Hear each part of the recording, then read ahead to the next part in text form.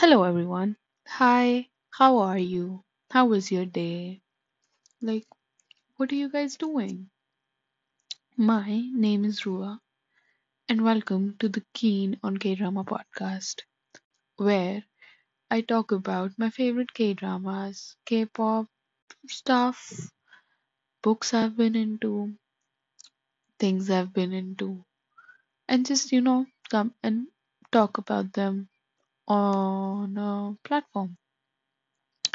So let me just give a little introduction about, why I'm making this podcast. Why do I particularly enjoy K dramas, right? So I seriously started like getting into K dramas back in 2017, and I've been continuously watching K dramas for the past 4 years. That is, then I got into K dramas through K pop, and I got into K pop through BTS, of course. I was obsessed, I was in love. They stole my heart. I knew that, this is going to be a rabbit hole which I'm going to go deep into. But it's alright. We're here now. And I'm just here to talk about it and discuss my love for these things with you all. And my outlook on these things. So I'm just going to go into detail about how this K drama journey started in particular. So the first K drama I watched in 2017 was Boys Over Flowers. And I know I'm like super late. It came out back in what, 2008, 2009, and I could feel like the 8 to 7 year time difference that we'd had with it, right? But I was obsessed with Lee Min Ho, so I went ahead and watched almost all of his dramas which had aired till then, which was The Heirs, um, Legend of the Blue Sea, if that's what it's called, and stuff like that. But I also got into like I started by watching all the popular dramas which were out back then, which included Descendants of the Sun, Goblin, Weightlifting Fairy, Kim Bok Joo, and what else was there? There was so many. So like to just give you context on how many K dramas I've watched, I think on an average I watched one K drama like every week or every 2 weeks. I've watched all the K dramas which the popular ones which aired before 2017, which I missed. And I've also continuously been watching K dramas which are currently airing. Although I do prefer to like binge them, so I just wait for all of them, all the episodes to come out by the end of the 16 episodes and watch them together because like the wait is too bad for me. But with some dramas, I have to do it. Like I have no other option. So talking about what do K dramas mean to me? Why am I so keen on them that I want to make a podcast, right?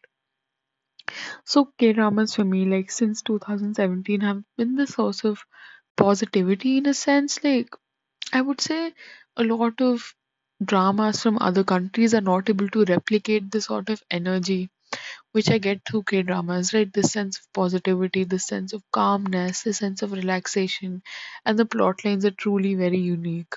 I also enjoy the fact that they mostly have just one seasons and the stories which are told in these K dramas or the scripts are very tightly packed. So there's not a lot of fillers, there's not a lot of extra stuff. You're just sticking to the plot, and the plot is just made to cover all the good things, the important things. And that's why, I enjoy K dramas in particular.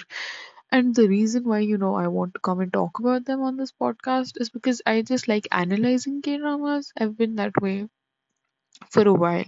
I'm on the K drama subreddit. I follow a lot of these K drama Instagram accounts, and I just like putting forward my opinion about them and also hearing from others about what they felt about these particular things, right? I feel that the way K drama is presented in mainstream media is somewhat, that K dramas are just romantic shows and they have nothing else to add on, but I don't think that's the case, right? They have such good scripts, they have such amazing casts, and I think we should come and talk about them. We should have a discussion, we should talk about the good and the bad in K dramas, right? So let's talk about my favorite K dramas. Do you guys want to know?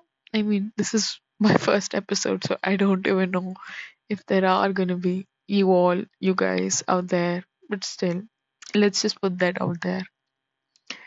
I think my favorite K drama. I have a top five in no particular order. Goblin, Weightlifting Fairy, uh, Search, WWW. Even though I don't think people would have expected that. Something in the rain, but like I have my issues with it, which I'm gonna talk about in the next episode. And I think Love Struck in the City, like I don't know, I haven't gone into a deep analysis of that drama, so we'll see if it stays there or not. But that's my top five for now. Currently, I'm watching My Roommate is a Gumyo, and I just started Nevertheless. It came out this Saturday, and guys, oh my god, like what the hell? Like it's so good. I've been like watching the preview trailer for the second episode like almost every day because like I'm just so used to having two episodes every week, and these guys are giving us nothing, like one episode per week. Like why do I have to go through the trauma? So I'm just waiting for Saturday to come. But till then, like please come, listen to my podcast, check out my Instagram page which is called Keen on K Drama. Come, let's like build a happy community for K drama watchers and have a nice, lovely, you know, time together. So that's it from my end. I hope you have a really, really awesome, lovely, amazing, beautiful day. And that's it. Bye. Bye, girlies. Or we're gender neutral over here, like, bye, peeps.